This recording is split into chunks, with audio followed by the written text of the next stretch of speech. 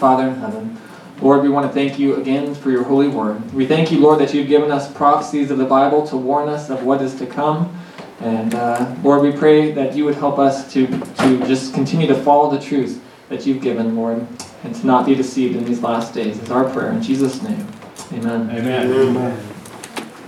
When Saddam Hussein was president of Iraq, he had this idea that he wanted to rebuild the ancient city of Babylon.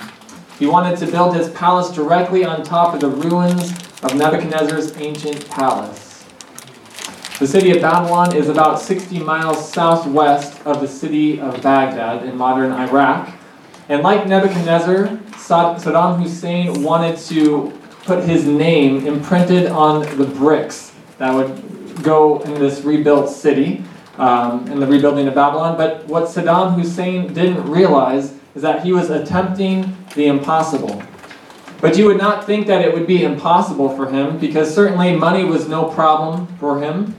He didn't have an enemy that was trying to keep him from building this city. Geographically, this was no challenge. It was right there in his own backyard. But he was attempting the impossible, because the prophet Jeremiah had written this in about the year 600 BC.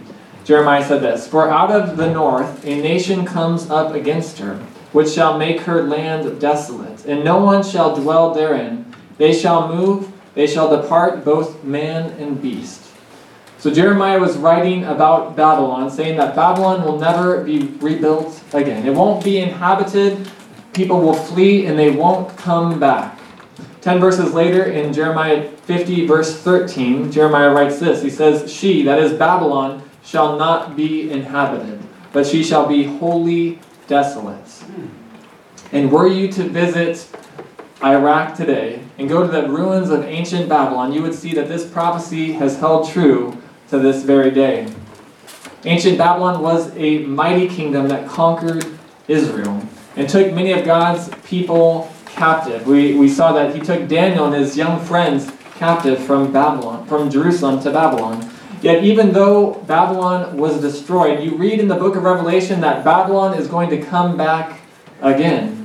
Now, how do we understand that? Jeremiah says that it can't happen, but Revelation says that there's an end-time Babylon. We read in Revelation 14:8, "And another angel followed, saying, Babylon is fallen, that great city, because she made all nations drink of the wine of the wrath of her fornication." So it seems in Revelation 14 that Babylon is back. How can that be so? Remember that John used the Old Testament scriptures as the foundation upon which he wrote the book of Revelation. So he used the word Babylon in Revelation. His readers would have recognized that term. They would have understood what John was saying because they knew all about ancient Babylon from the Old Testament.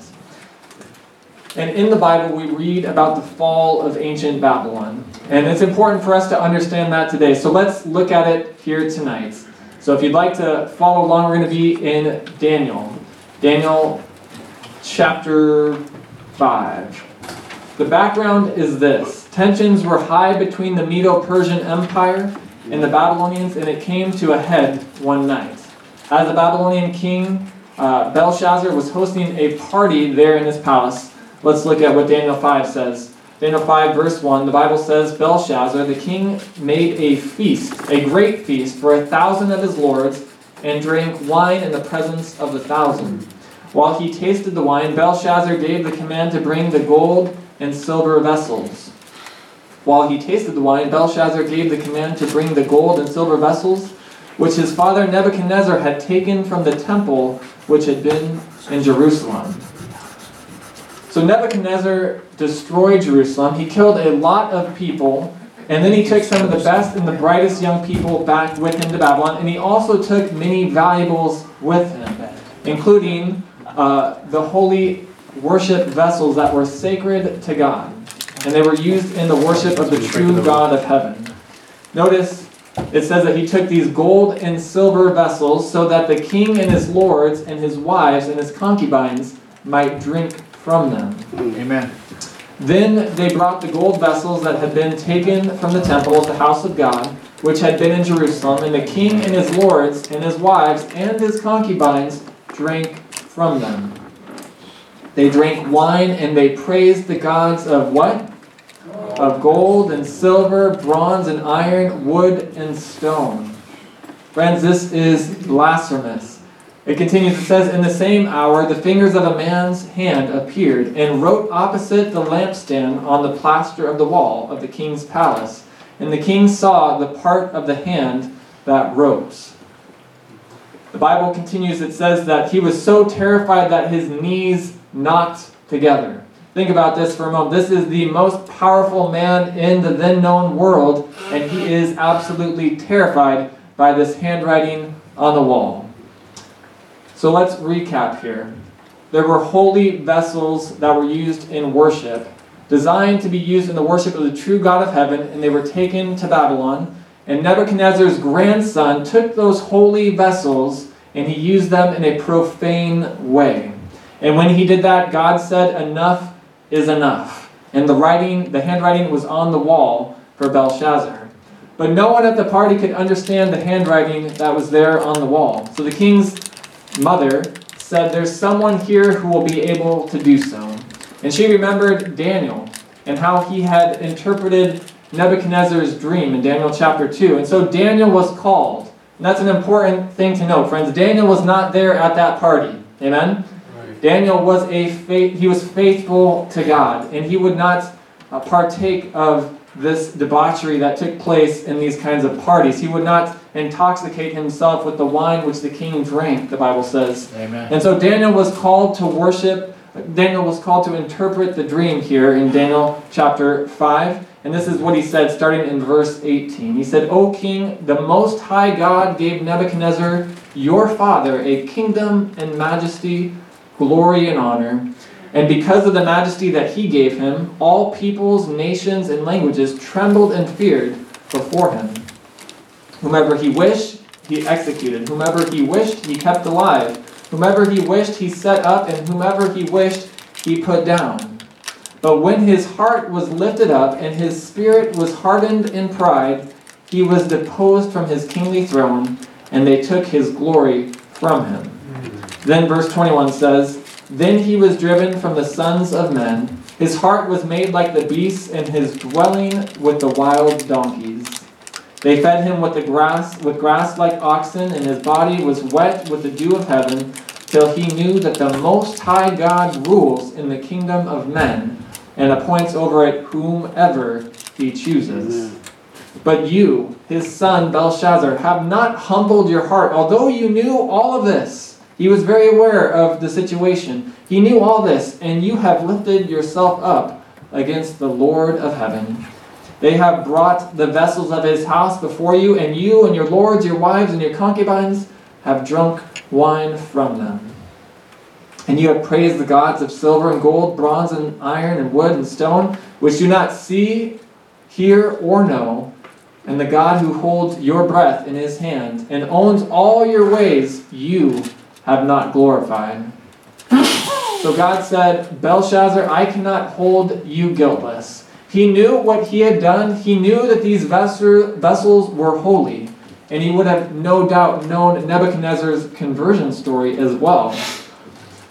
The book of Daniel is a prophetic book. We've looked at many of the prophecies. But it's also a book about salvation.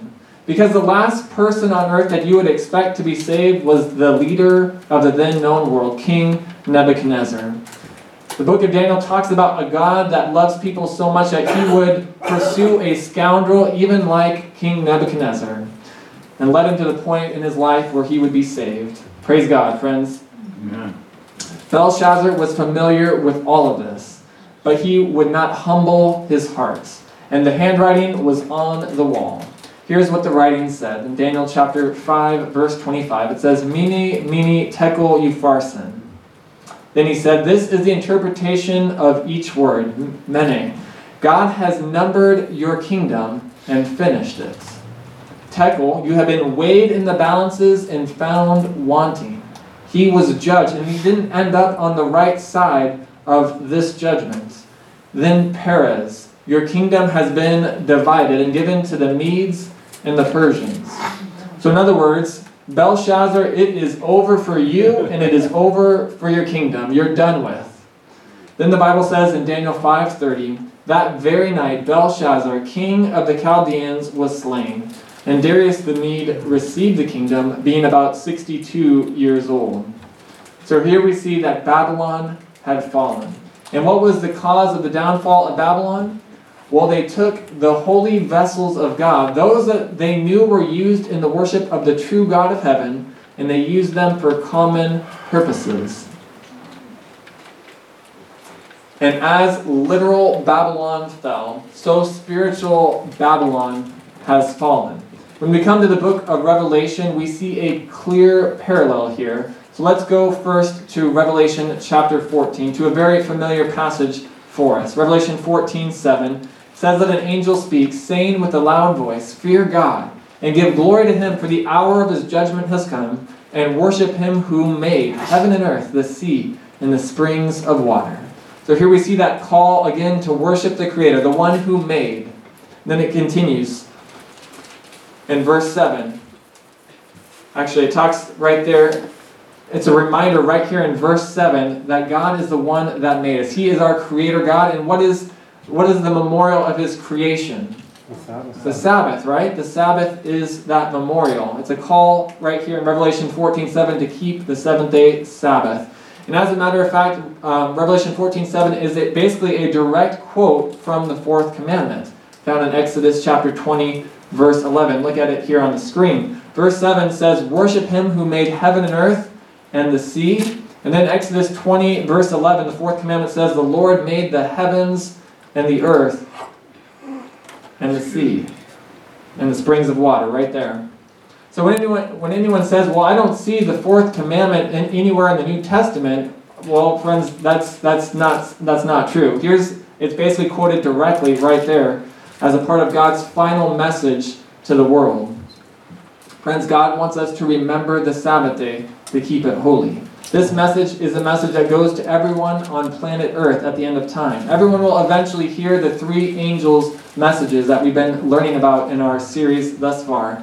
And just like Belshazzar knew that those vessels were holy, the world will know that God's Sabbath is holy.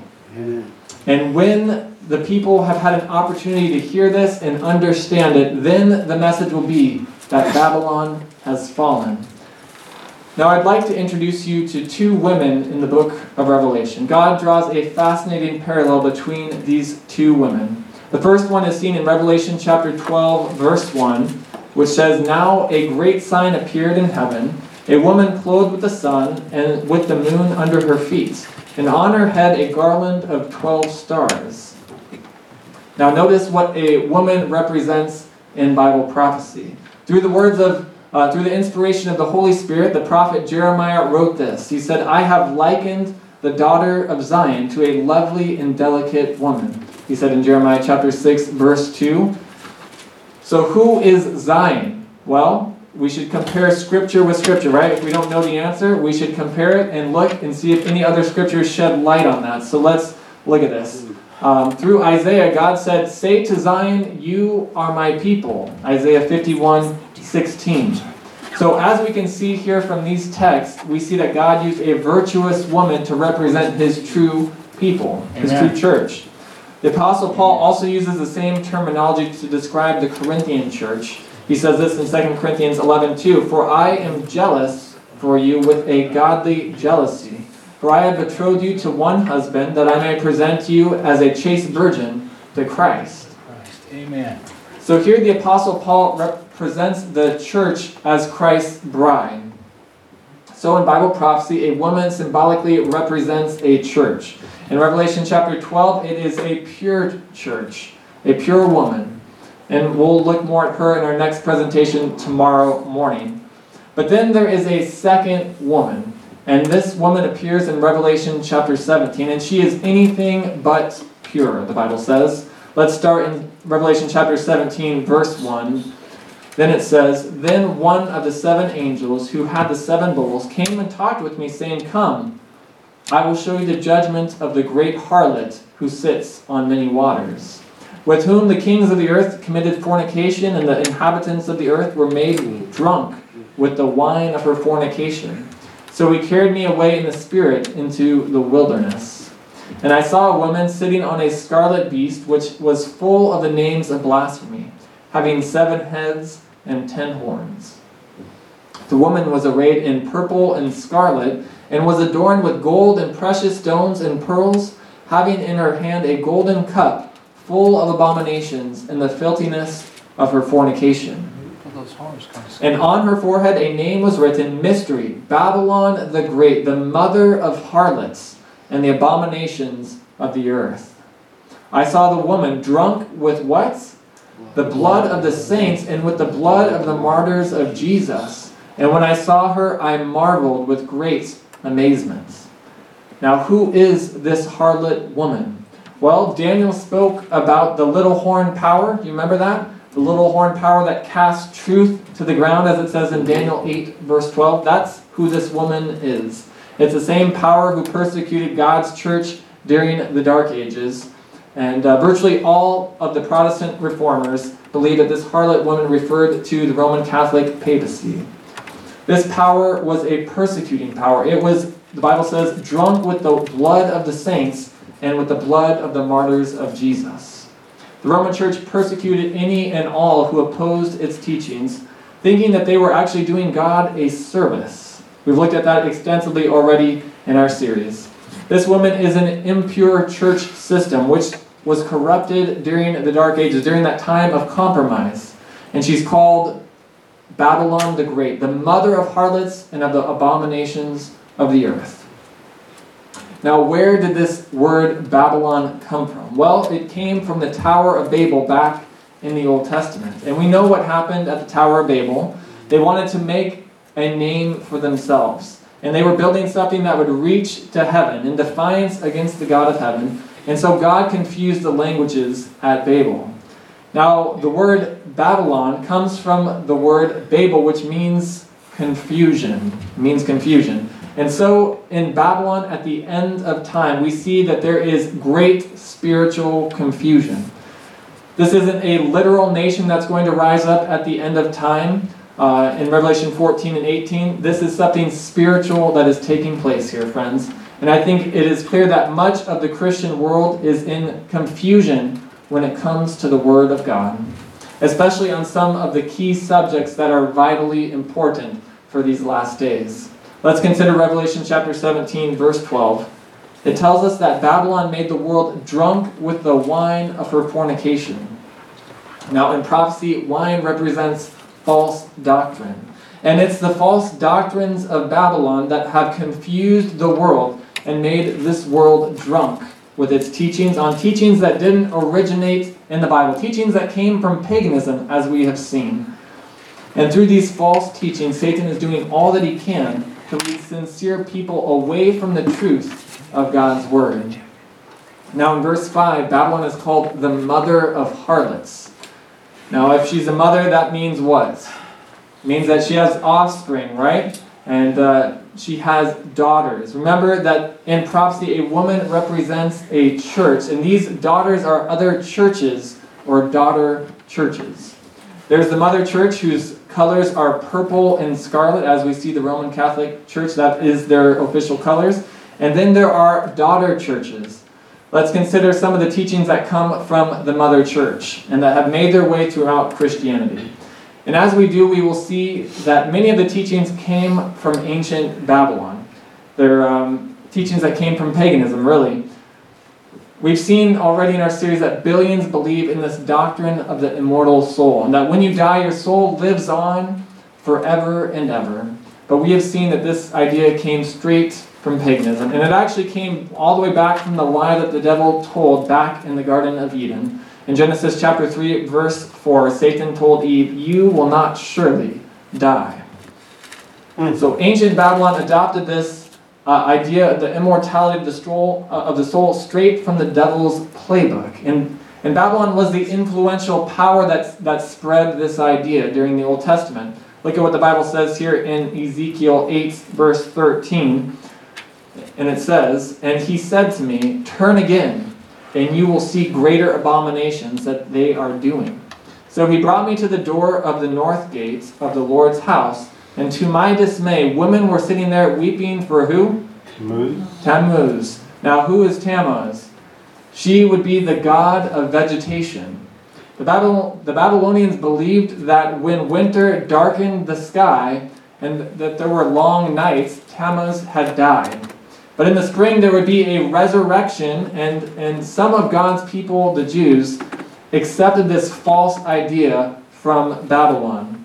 That's why Ezekiel describes God's people as weeping for Tammuz. This false idea that the dead live on and that the soul is immortal slipped into the Old Testament church directly from paganism.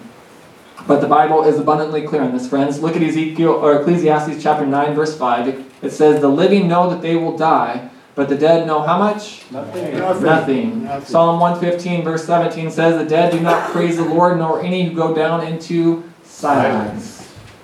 So why do the dead not praise the Lord?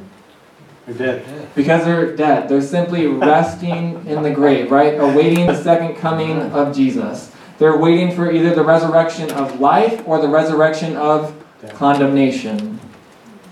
That's what Jesus believed in, friends. That's what the apostles in the early church believed. And that's why throughout the Bible we see that death was mentioned as a sleep over 50 times.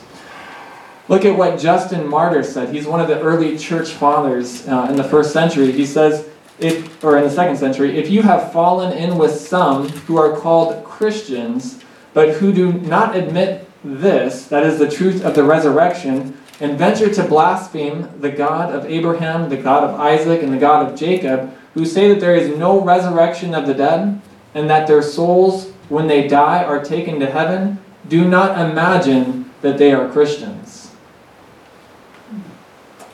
Listen to what Protestant preacher Amos Phelps said over 100 years ago. He agreed with this. He said, this doctrine of the immortal soul can be traced through the muddy channels of a corrupted Christianity, a perverted Judaism, a pagan philosophy, a superstitious idolatry, to the great instigator of mischief in the Garden of Eden.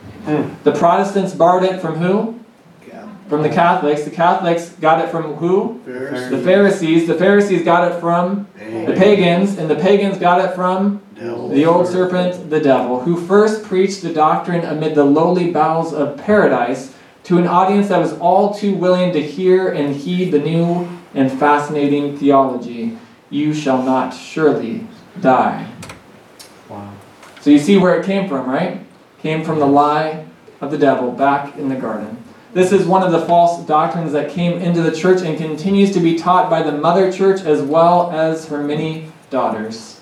There is confusion on this topic, friends. Some people even pray to the dead. Some churches even baptize for the dead. But friends, there doesn't have to be this kind of confusion in the Christian church if people would simply read God's Word, amen? And study it closely.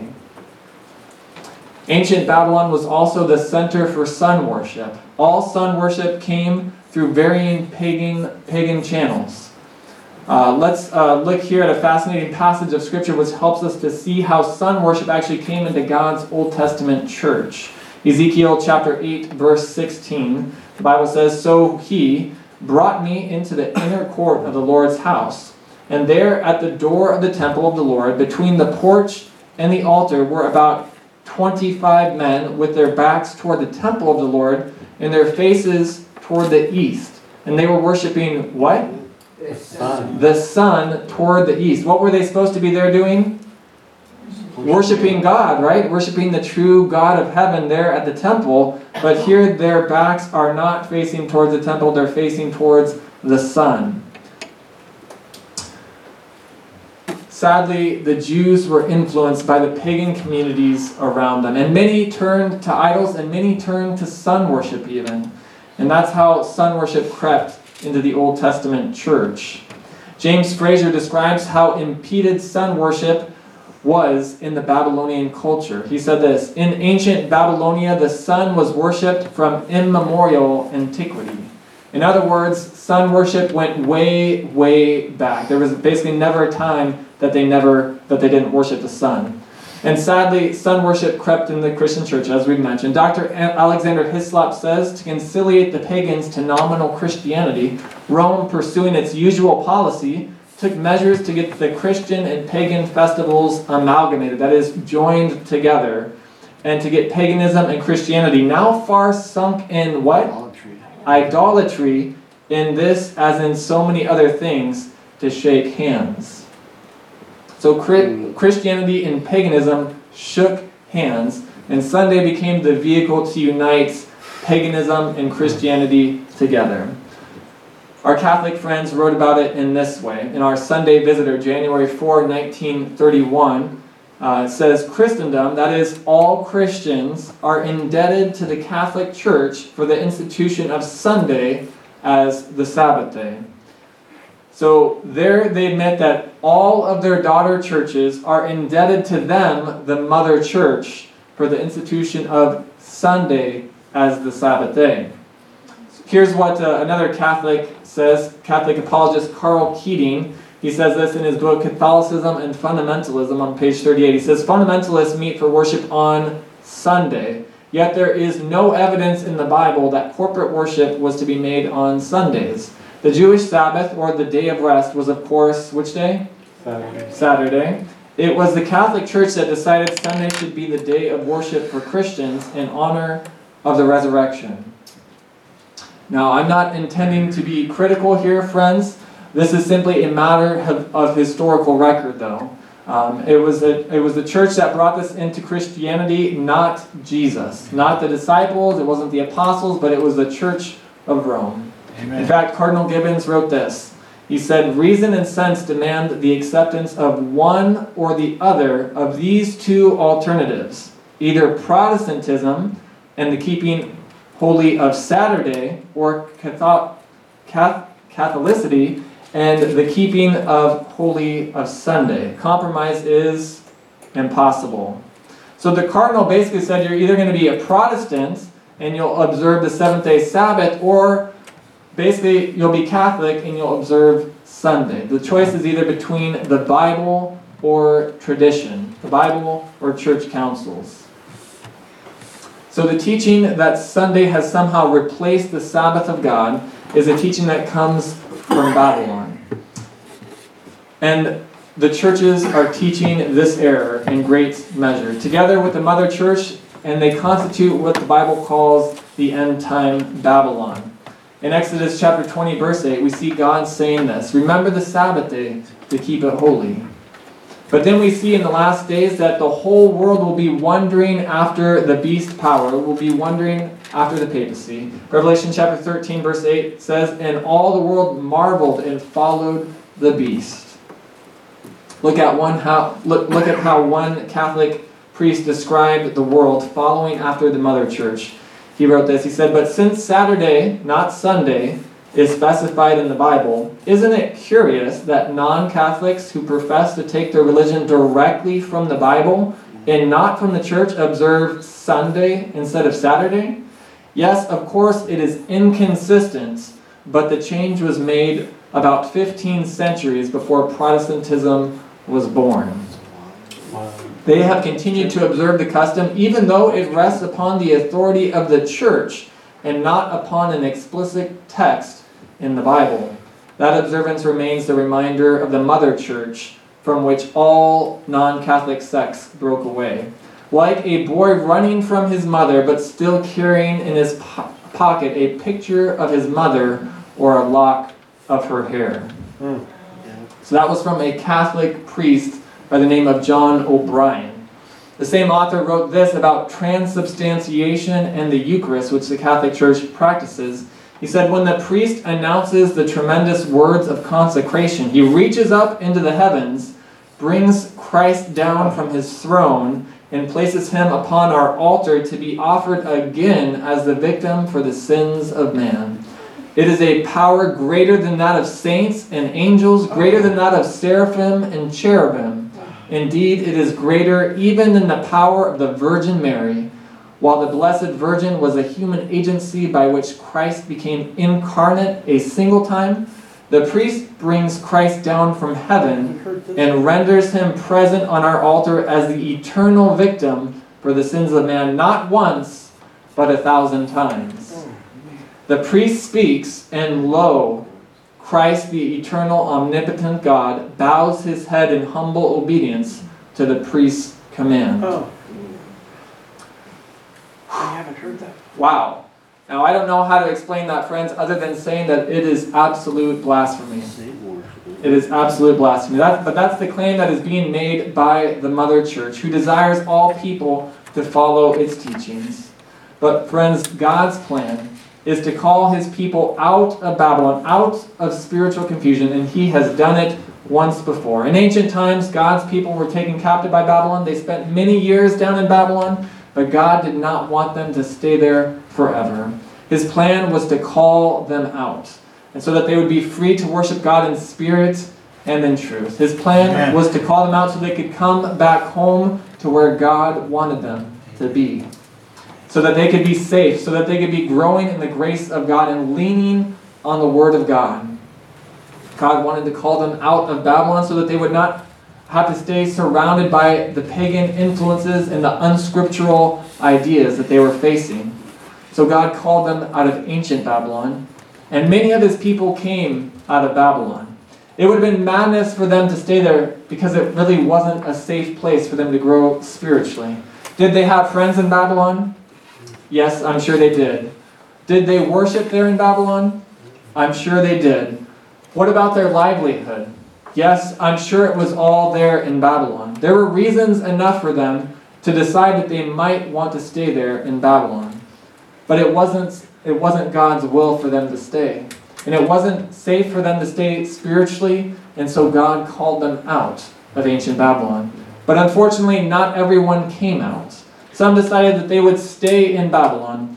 And it's hard to believe that they would decide to stay in Babylon when God had provided a way for them to come out.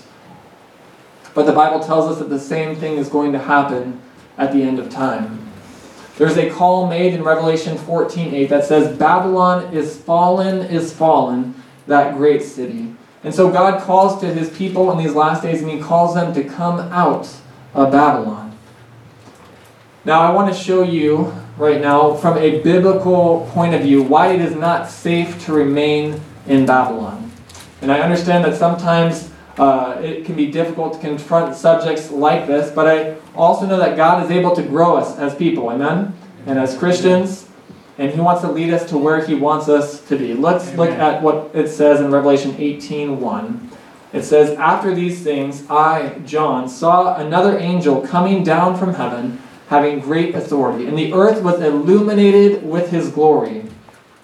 And he cried mightily with a loud voice, saying, Babylon the Great is fallen, and has become a dwelling place of what? Demons. Demons. Does that sound like a good place to be, friends? No. No, it does not. A dwelling place of demons, a prison for every foul spirit, and a cage for every unclean and hated bird. Friends, Babylon is fallen because it has drifted away from the Word of God. Instead of following God's Word, they're following the traditions of men. The Bible continues, it says, For all the nations have drunk of the wine of the wrath of her fornication. The kings of the earth have committed fornication with her, and the merchants of the earth have become rich through the abundance of her luxury. That's really strong language, isn't it, friends? The Bible uses some pretty strong language, but God is telling us here that it is dangerous to stay in Babylon. But notice what he says in verse 4. This gives me hope. It says, And I heard another voice from heaven saying, Come out of her, my people, lest you share in her sins, lest you receive of her plagues. So friends, God has people in Babylon, doesn't he? He has people in Babylon, and he's calling them out because he doesn't want them to receive of Babylon's plagues. Amen. Now, does this mean that God has people tonight in the churches that he calls Babylon? Absolutely, right? Absolutely. I think the overwhelming majority of God's people are still in Babylon. But he says to those honest seekers of truth, he says, My people, come out, follow me, follow my word, follow my truth. I want to grow you, so come out of her, my people. He says to his people, You love me, you're doing well, that's great. Now I want to get you ready for eternity. Because when Jesus comes back, the saved will be those who have been keeping the commandments of God. When Jesus comes back, the saved will be those who are not confused by the false teachings of man. So God's people will hear his voice, and they will move forward in faith with him. They'll grow in their relationship with God, and they'll develop in their understanding and in their practice of the teachings of the Bible. Now what happens is that there are people who say, well, I see what the Bible says. I see where maybe I don't understand all the things like I would like to, and I can see where my church falls short. So what I'm going to do is I'm going to stay here in my church and I'm going to reform my church. I will change my church from the inside out. And friends, that is a noble thought. It is a noble thought that you can reform a church. But that is not what God asked you to do. God asked you to come out of a fallen system of worship. Should you witness to your friends? Amen. Absolutely you should. That's why God gave us the Great Commission. God wants to use us to present, to give present truth to those that are close to us, to our neighbors, to our friends, to our co-workers. He wants us to share the truth. But the powerful example in these last days is stepping forward in faith and growing in the grace of God. Amen. Standing on the platform of his word. Amen. There's no power in an example that says, well, I know better, but I'm not going to do anything about it. There's no testimony in that, friends. There is no witness to that. You can't reform a church that has refused to be reformed already. Even Jesus couldn't change his church, the church of his day. So God calls us and he says, come out of her, my people. Notice it's God who says this, not me. I'm just a feeble vessel trying to relay the message that God has given in his word. What we know for sure is this. The fact that many of God's people haven't known certain things doesn't mean that they're not God's people. You can't look at somebody in another church and say, well, that person believes differently from me, so they are less of a Christian than me. In fact, friends, if you think that way, you're probably demonstrated that the opposite is true. There's no hierarchy in God's church. There should be no one saying, well, I'm better than you because I keep the Bible Sabbath, and you're lesser than me because you don't. That is absolutely not right, friends. Many people just didn't know about the seventh-day Sabbath. They just didn't know, or they just didn't fully understand the truths of it. Many people didn't know that the dead are simply sleeping in the grave, or that the body is the temple of the Holy Spirit. Many didn't know that we are living in the judgment hour, and that we need to fear God and give glory to him with our lifestyle. But friends, now we know. Now we know, and we know that God has a great plan for us in these last days. And he says, come out of her, my people. Come out of Babylon. Don't receive of her plagues. Don't transgress when it comes to the commandments of God. Don't follow the beast power in these last days. Don't receive the mark of the beast. It's God's message to us, friends, because we are his people. The decision you make to stand on the Word of God alone is the best decision that you can ever make, friends. There is no better decision than to make that decision to follow Christ completely. And I want to encourage you as you take steps forward with God to stand on his Word. And friends, don't look back. Don't take steps backwards. In the Bible, God called a man by the name of Lot. And he called him out of the wicked cities of Sodom and Gomorrah. And you can read about that in Genesis chapter 19 when you get home. God said to him, Lot, get your family out of these wicked cities and don't look back. But unfortunately, Mrs. Lot looked back. And she turned into a pillar of salt, the Bible says. Friends, you don't want to make the same mistake in these last days. You don't want to leave your heart where God is calling you from. He's calling us out of Babylon. We don't want our heart to still be there in Babylon. One day, on Mount Carmel, the prophet Elijah proposed a certain test. There was a question that had to be resolved. Whose God was the true God? The prophets of Baal believed that it was Baal, but Elijah believed that it was the true God of heaven, the creator of God. And so he proposed a test to the prophets of Baal. He said, set up an altar, offer a sacrifice, and pray to your God. And the God who answers by fire, he is the true God. And he said, once you're done, it will be my turn. And the God who answers by fire is the true God. So the prophets of Baal agreed to this. They erected an altar, they sacrificed an animal, and they put the wood around the altar. They cried out to Baal over and over again. They cried out until they were hoarse. They cut themselves even so that the blood ran in an attempt to appease their God, in an attempt to convince their God to send fire from heaven. But friends, the fire didn't come. Then Elijah repaired the altar of the Lord that had been broken down, and he prayed. And God answered that prayer. The fire came down from God out of heaven, and it evaporated the water, it burned up the sacrifice, and it even burned up the stones. And the God of heaven demonstrated that he is indeed the true God. So what happened next? Well, Elijah gathered all the people together, and he spoke to them, and he said these words. He said, how long will you falter between two opinions? If the Lord is God, follow him. But if Baal, follow him. And what we hear tonight is like Elijah's message on the top of Mount Carmel. How long will we falter between two opinions? How long will we flip-flop between serving God and serving tradition? If God is God, then let's purpose to serve and honor God. Amen? Amen. And worship him in spirit and in truth. But if the God of heaven is not the true God, then why play the game? Why bother with it, right? If Baal is God, then let's just embrace Baal and not pretend that there's another way of doing things. Amen. If God is God, then we should follow the teachings of God found in his word, right? Praise God. If tradition is the way to God, then let's just admit that we're following tradition. How long will we falter between two opinions?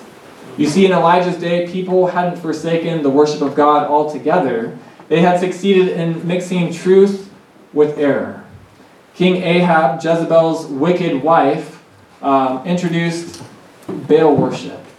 First into the royal household, then it started to creep down and mix up among the Jewish society. So these people would tell you that they wouldn't tell you that there is no God, but they were mixing together the worship of the true God and the worship of Baal. And there was a blend that had taken place. And perhaps that is what has happened with Christianity today. Without our knowledge and without actually us being responsible. Maybe what we are seeing is the blending of these two. And friends, right now we want to turn to the true God. Amen? Amen. But we have allowed truth to be mixed with tradition. Satan has mixed error with the Word of God. And what happens when we follow tradition mixed with the Word of God is that we find ourselves ultimately in places that we don't intend to be. Amen. Spiritually.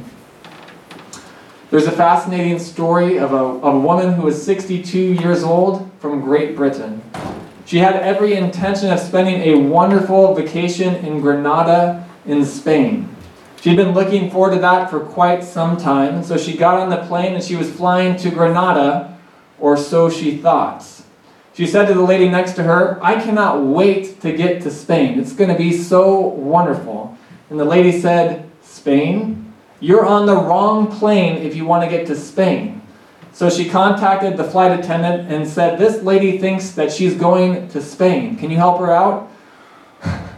And there was some smiles there because there was a little bit of embarrassment because she wasn't going to Granada in Spain at all. That plane was headed to Grenada in the Caribbean. She was sincere, friends. She was excitedly looking forward to a wonderful vacation, but she was headed in the wrong direction. And do you know what she did when she got to her destination? She spoke to the airline and she got it all sorted out and she got on a plane getting back to where she wanted to go in Spain, friends. In her sincerity, she thought that she was going to Granada when in fact she was really going to Grenada. I believe that there are a lot of sincere believers in Jesus today who think that they're headed for Granada, But because of the traditions that have slipped their way into the Christian churches, they've discovered that they're actually headed towards Granada. So what will you do about that, friends? That's the question in these last days. Jesus gives us the gracious invitation. He says, "Come out of her, my people." Jesus said in John 10:14, "I am the good shepherd, and I know my sheep, and am known by my own." Friends, Jesus is the good shepherd. He knows his sheep. He knows each and every one of us. He knows all the hairs that are on our head. He knows what makes us tick. He knows the things that we struggle with. Amen. And Jesus said this in John 10:27, "My sheep hear my voice, and I know them, and they follow me." Friends, are you hearing the voice of Jesus tonight? Have you heard Amen. the voice of Jesus throughout our seminar, calling to you, saying, "Come out of her, my people"? Friends, God wants to call each of us out of Babylon. And maybe there's some of us who we don't think that we're in Babylon, but friends, maybe there is some Babylon in us. And friends, God wants to call that out of us as well. Remember, God is attempting to guide his people in these last days. Revelation 14:12 describes God's last day people in this way. It says, "Here is the patience of the saints. Here are those who keep the commandments of God in the faith of Jesus." Amen. Friends, God wants each and every one of us to be a part of that group at the end of time. Amen. We are close to the finish line here in Earth's history. We are getting nearer and nearer to the return of Christ. And God wants you to be among those people that hear the words, "Well done, thou good and faithful servant." Amen. How many of you want to hear those words when Jesus comes again? "Well done, thou good and faithful servant." Amen. Let us pray together as we close. Father in heaven, Lord, we've seen tonight, Lord, that there are two women in Bible prophecy. There is a pure woman and there is a harlot woman, Lord, the system of Babylon. And Lord, we believe that you are calling us out of Babylon, Lord, out of spiritual confusion in these last days, Lord, away from the traditions of men and into the teachings of Christ, the doctrines of Jesus. And Lord, we pray that you would help us to make that stand for you, Lord, to be faithful to you in these last days, Lord, when every wind of doctrine is blowing in our world, Lord. Every wind of doctrine is blowing, trying to deceive, if possible, even the very elect. So Lord, help us to be good students of your word. Lord, help us to understand the truths for this time. Lord, help us to see that your Sabbath is beautiful and lovely. And help us, Lord, to know how to share that with those that don't know about it. Lord, help us to have mercy and compassion upon them. Help us, Lord, to put ourselves in the shoes of others, Lord, that are out there confused, not knowing which way to turn. Lord, help us to do what we can to make an impact in our sphere of influence, Lord. Lord, each one of us has a sphere of influence, Lord, that we know people, Lord, family members, friends, neighbors, co-workers that we can have an impact on for you. We pray that you would help us to have a positive, Christ-like example, Lord, that they can follow. Lord, an example that points people to you in these last days. Father, help us, Lord, to follow the narrow path that leads to life. Lord, there is a broad way that leads to destruction, the Bible says, but we want to be on that narrow path that leads to life and leads to you, Father. Help us to stay and to walk on that narrow way, Lord, is our prayer. And we ask and pray it in Jesus' name. Let everyone say, Amen.